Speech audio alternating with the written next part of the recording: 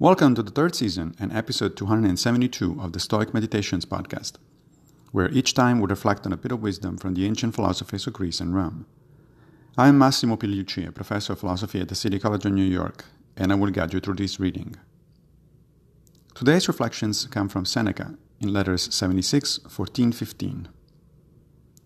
You will speak of a sword as good, not when its sword belt is of gold, or its scabbard studded with gems, but when its edge is fine for cutting and its point will pierce any armor.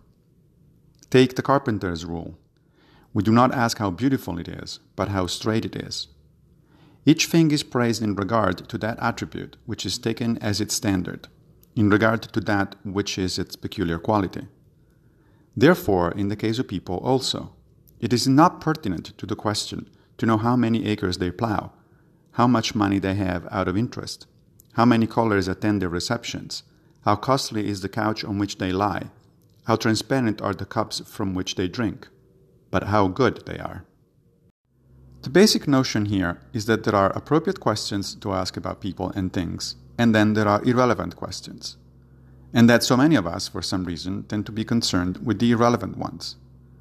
To use a modern example, the natural things to ask about a car, say, are how safe and reliable it is, how efficient its engine, how comfortable its ride. Sure, the car also has other attributes, such as its color, but it would be foolish to decide to buy one using color as the main focus. The same is true for people. Yes, some have more money than others, or are better known than others, or have a larger house than others. Somehow, we insist in thinking that these external attributes are a measure of the worth of an individual. They're not, because they tell us precisely nothing about the most important attribute of them all, how good a person is.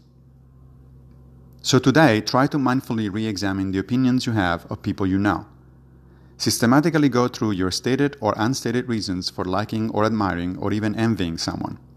Put those reasons to Seneca's test, and see if you don't want to re-evaluate your judgments. Thank you for joining me for another Stoic meditation. I will be back with a new episode very soon, if Fortuna allows, of course. One more thing if you don't mind. If you like this podcast, please consider supporting it by going to anchor.fm/Stoic Meditations. And please take a minute to give it a good review on whatever platform you're using to listen to it. Thank you.